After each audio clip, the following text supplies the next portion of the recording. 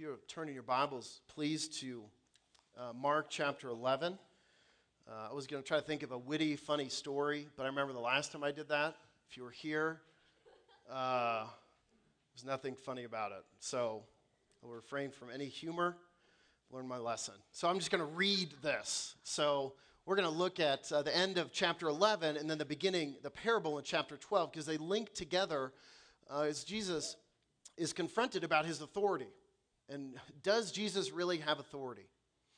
So let me read just the first section, which is the beginning at verse 27 in Mark 11. I'm just going to read to the end of the chapter. It says, "They came again to Jerusalem, and as he was walking in the temple, the chief priests and the scribes and the elders came to him. And they said to him, 'By what authority are you doing these things? Or who gave you this authority to do them?' And Jesus said to them, I will ask you one question. Answer me, and I will tell you by what authority I do these. Was the baptism of John from heaven or from man? Answer me." And they discussed it with one another, saying, "If we say from heaven, he will say, 'Why then do you not believe him?' But shall we say from man?" They were afraid of the people, for they all held that John was really a prophet. So they answered Jesus, "We do not know." And Jesus said to them, "Neither will I tell you by what authority I do these things." So as Mark has written this gospel, really he's addressed the big idea of the identity of Jesus. This is significant not only for those in the first century, this is significant for every person who's ever lived on this earth. What is the identity of Jesus? Who is this man who walked, did miraculous things, fulfilled Old Testament prophecy, lived a perfect life, died, and rose again? Who is this man? And Mark begins to reveal throughout this book who Jesus is. And he's really explaining how Jesus is the good news. But in this section, Mark addresses not only who Jesus is, but he's really addressing, will people believe? Because it's one thing to say, this is the identity of Jesus. It is a whole nother thing for someone to say, I believe in that. I rest in that. I trust in that. They're two separate things. I believe there are people here today in this room who think that just knowing the facts about Jesus is really equal to believing. But it's not. Knowing the facts about something is not equal to believing. The question which Jesus replies with is really significant.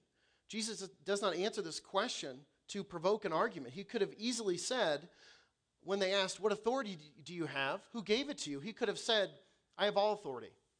I have it because I am the eternal Son of God," and it's over. But he doesn't do that. Again, he asks them a question because he wants to understand, why are you not believing?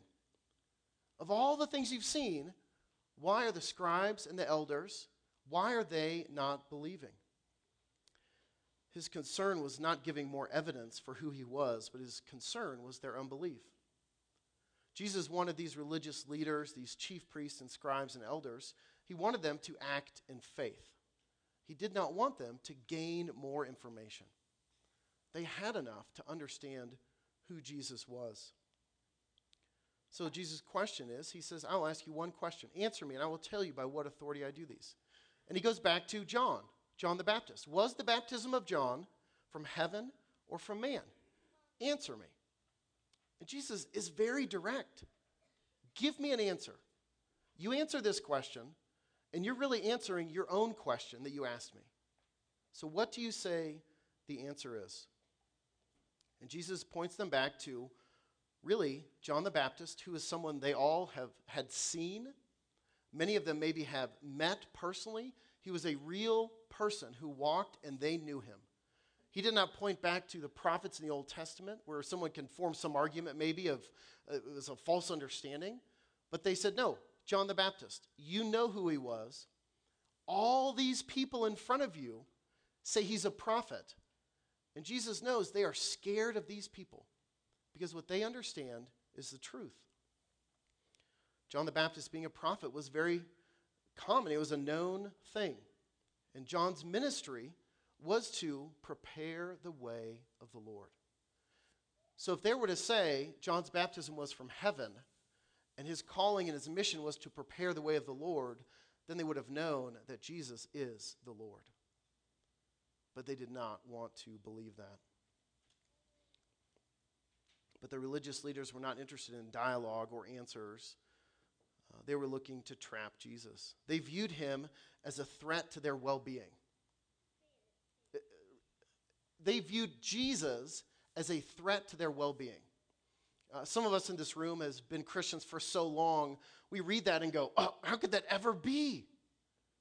But really, think through that. It was a threat to their well-being. When you understand the gospel, you find comfort in Jesus. When someone does not understand the gospel, there's no comfort in Jesus. There's only suspicion. There's only wonder, and there's concern, and they're cautious because it doesn't make any sense to them. And you might be here this morning and fall into that camp. But sometimes as Christians, we forget that believing in Jesus is a scary thing. And even Christians here can admit that. It's a scary thing. But believing in Jesus, there's comfort and there's peace because Jesus is the eternal Son of God, the one that has all authority over all things. So here's the threat to their well-being because they really knew that if Jesus was really God, then that changed everything. So the religious system that the Pharisees and Sadducees and chief priests, that they set up, if Jesus was really God, all of this religious work crumbled. Because we've seen, starting in chapter 10 in Mark, about the kingdom of God. And who is welcome in the kingdom of God? It's not the religious leaders who come with all their awards of everything they've done. The kingdom of God is for the broken, the peasant, the prostitute, the one who knows, truly knows, they have no standing before a holy God. But the religious during this day, all their work was to prove that they had a standing with God. So Jesus addresses them with their understanding of authority. Jesus really then paints this great picture of, in this parable, and addresses the Pharisees and Sadducees, the rulers. It's interesting that we have this parable, and sometimes parables are sort of like a shotgun, that they're there to pierce a whole bunch of things in people's hearts. This one, it is a sharp sniper bullet that pierces the hearts of the religious. That is its aim. It's not to just spatter in general that we're all sinful. This is to point specifically at those who truly believe they have a standing with God in their own work, and they don't need a Savior for anything. So let me read this parable, and then we'll walk through this. So beginning at verse 12, it says, and he began to speak to them in parables. A man planted a vineyard, he put a fence around it, and dug a pit for the winepress, and built a tower, and he leased it to tenants and went into another country.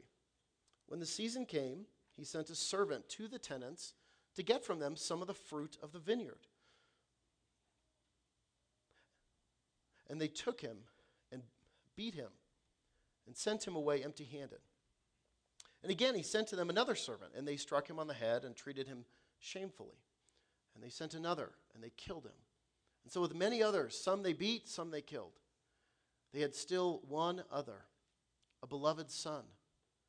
Finally, he sent him to them, saying, they will respect my son. But those tenants said to one another, this is the heir. Come, let us kill him, and the inheritance is ours.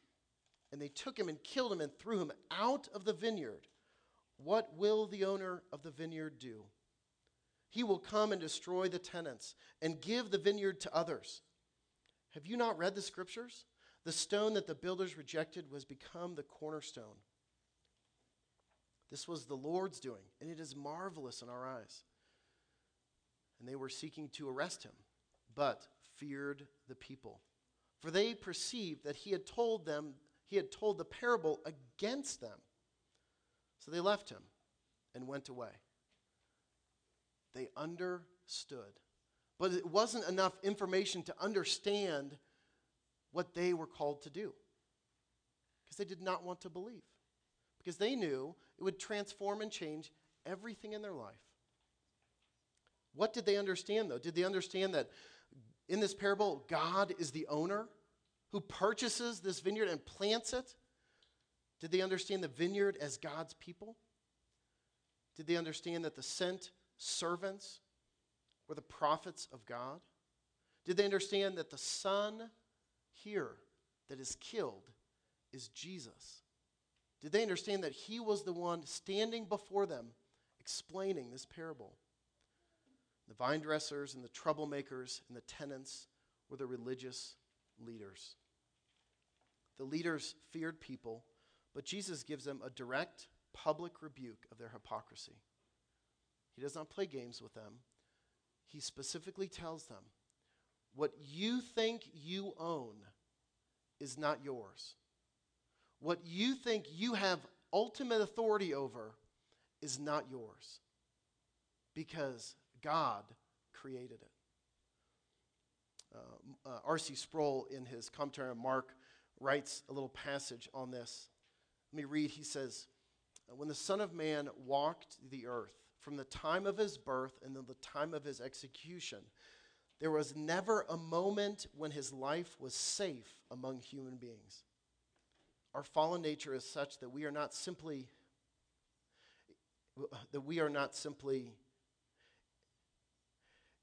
excuse me, I can't get this word out. He is not simply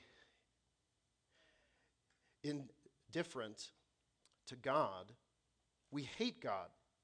God is our mortal enemy.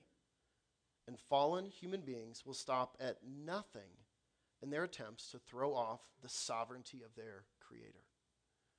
The Bible never, ever explains man as neutral.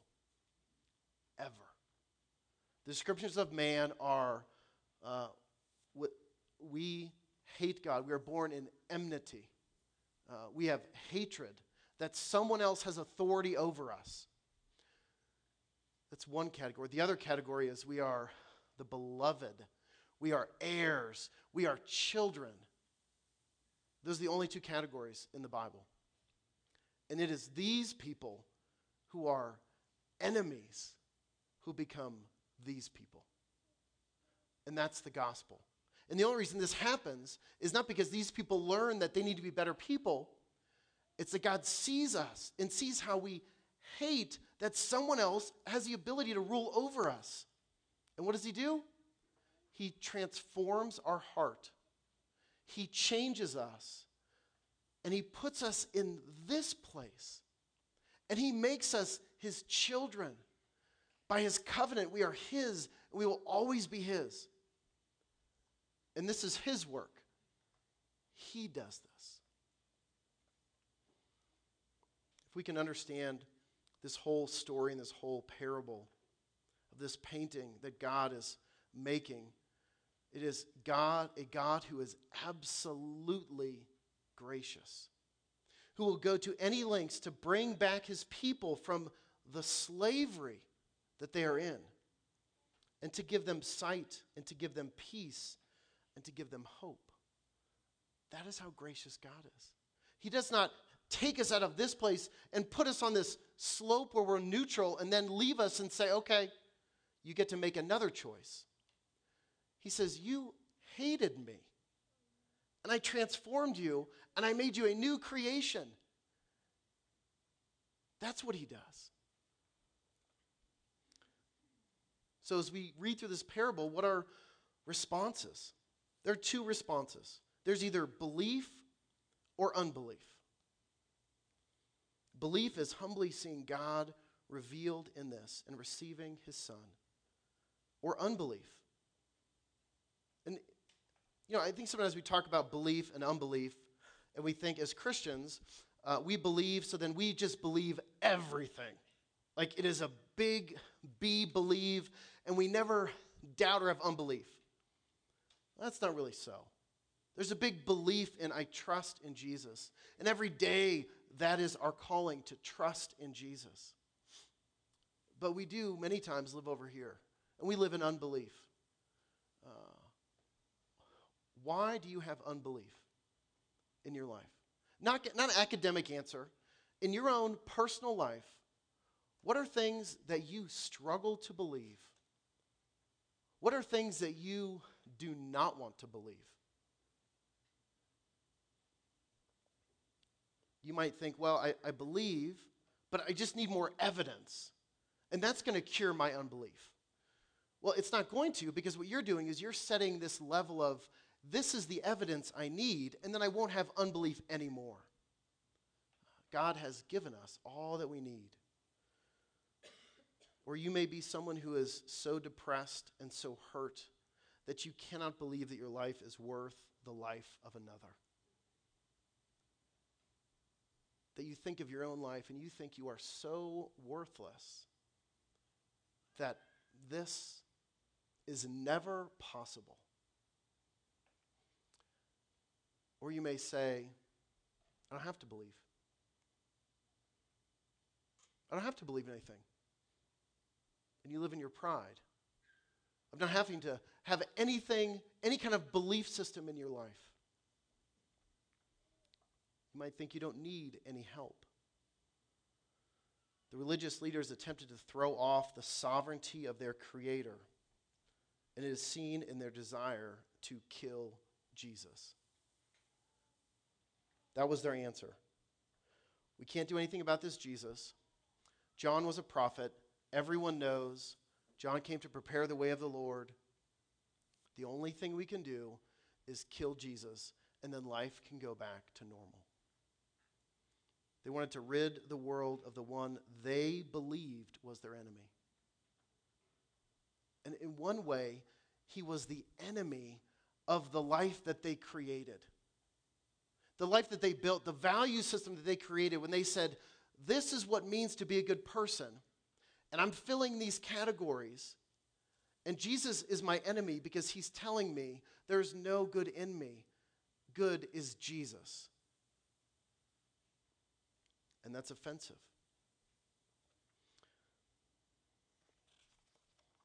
Jesus is seen as their enemy because he comes to undo their own selfishness. He comes to make everything right, wrong again.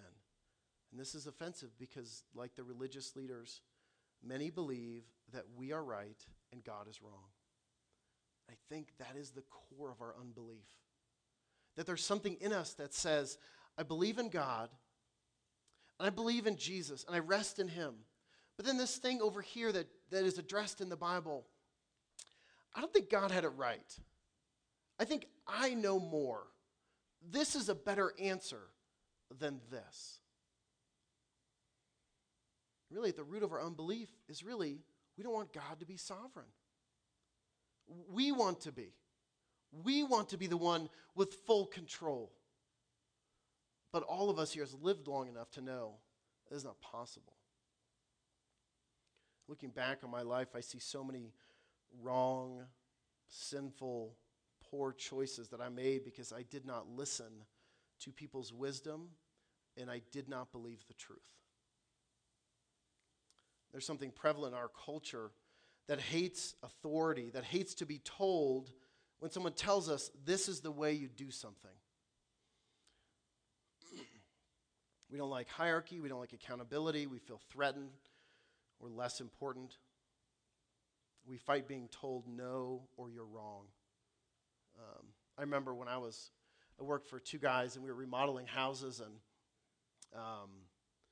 I was prideful in my youth. I've overcome all of that, though. But I remember he was told, like, you need to go build this wall. I think we were doing a basement. I was like, okay. So I went and did it. It was fine. But he came over and said, no, you can't do it that way. You got to do it this way. And I could feel the defensiveness and the anger in me because I had my significance in, I know how to do this. You don't need to tell me. And have you ever had that where you just feel it getting hot. And sometimes it just comes out of your mouth. And sometimes you have a little bit of self-control, and it does not. What is the root of that in your life? Why does that happen? Why do you get defensive and angry when someone tells you no, or you're wrong, or corrects you? I was reading an article this week, and in this article, the author posed the question, can a faithful follower of Christ refuse to be told no? That's a hard thing. Can a faithful follower of Christ be someone who refuses to be told no? And this is understanding of repentance, that we are told no. We are told we're wrong because we are not God.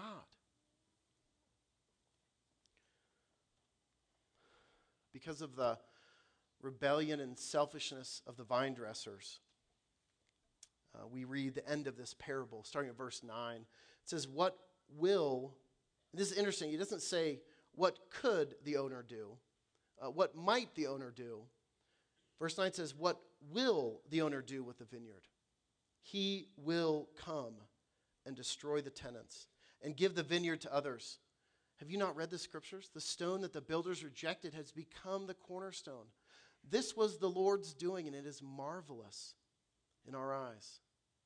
The owner justly comes to save his vineyard, to rid it of the wicked workers who have overtaken it and killed all of his messengers. They have hijacked it. Isaiah 5 describes Israel, God's people, as a vineyard. And this parable ends with the focus shifting from the Son of God to this mention of a stone. So in this parable, it's the Son of God who is rejected and who is killed. And then there's Psalm 118 that's quoted here about a stone who is rejected. Stone rejected is Jesus. He becomes the cornerstone, the most valuable cornerstone. In Hebrew, the word stone and son, there's only one letter that's different. He's communicating what's rejected in the son, it's the same thing that's rejected in the stone, that Jesus is the Messiah. They were rejected because of their blindness and unwillingness to see something greater. There's a great story by H.G. Wells called The Valley of Blindness. It's a fictional story of a man who climbs a mountain in Ecuador, and he climbs up one side and he descends the other side, and as he descends, he comes upon a village.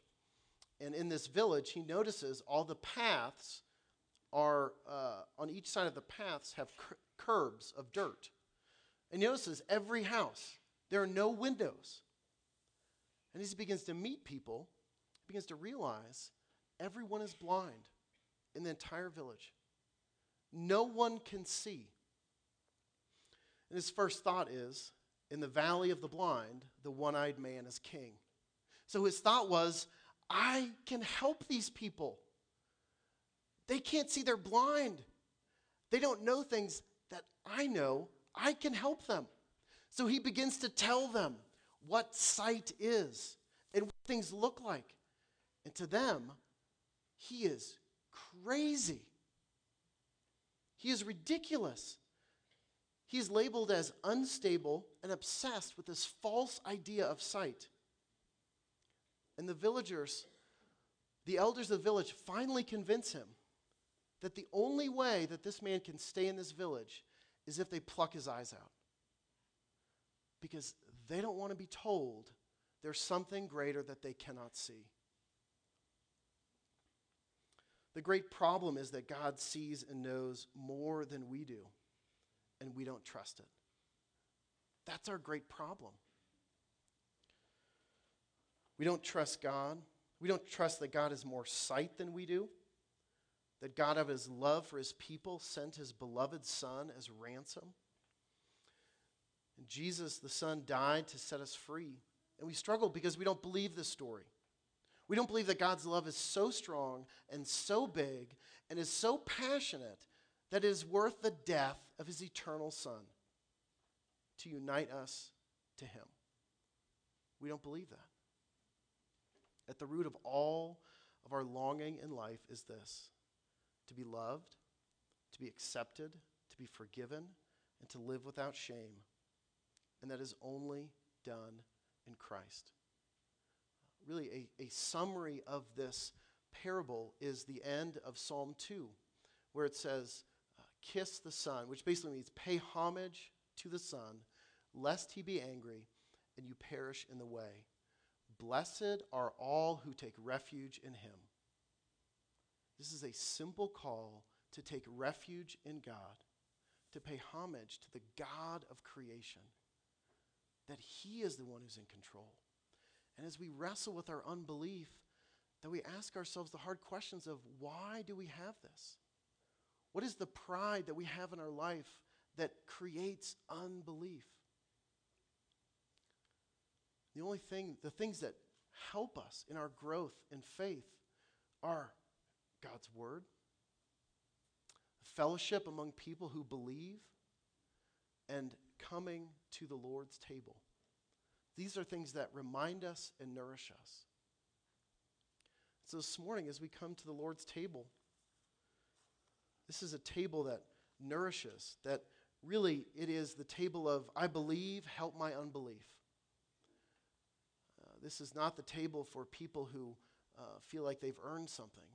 This is a table for you and I specifically, the ones here this morning who say, I believe in Christ, but help my unbelief and forgive my sin as I've lashed out against people this week, as I've been selfish, as I've shut people out of my life,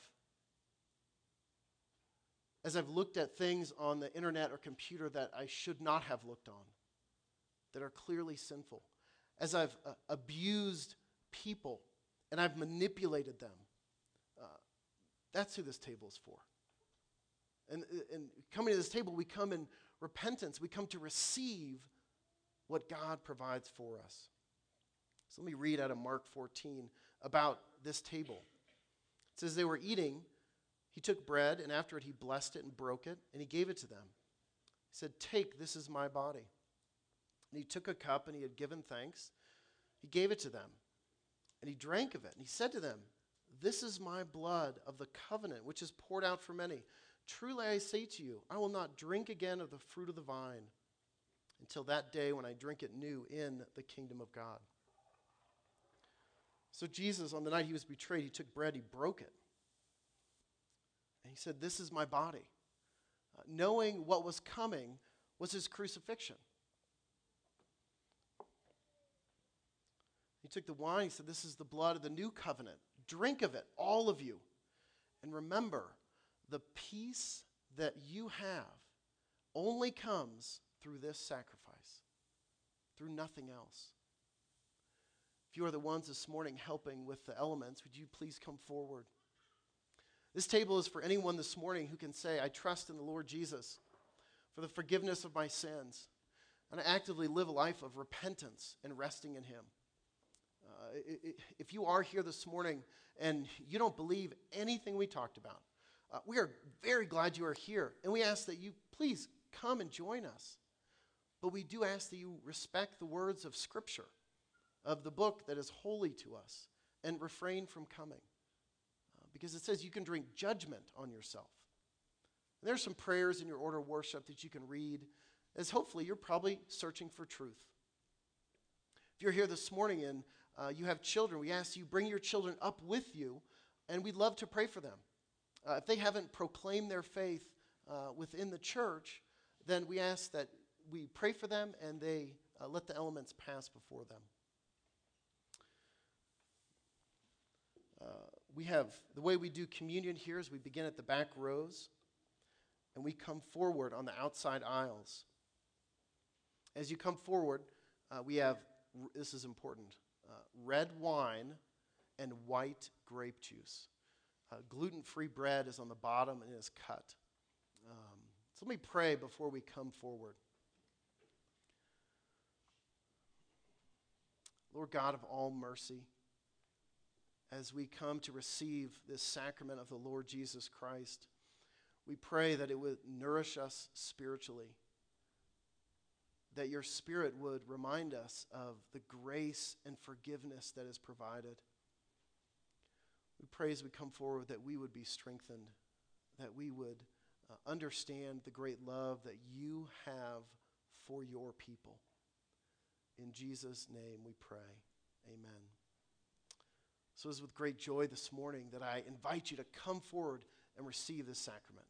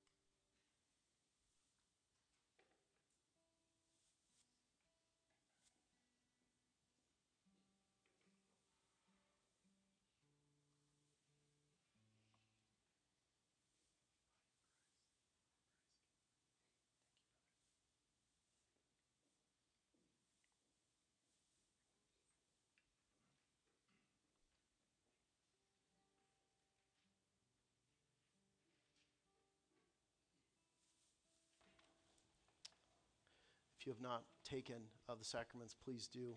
This is the body of Christ that is broken for you.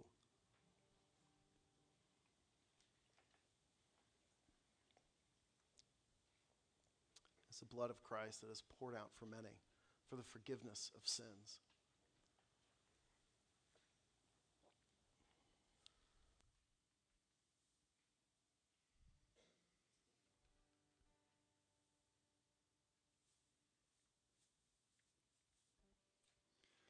As many of you know, I have a son who is extremely shy and likes to be extremely stoic when he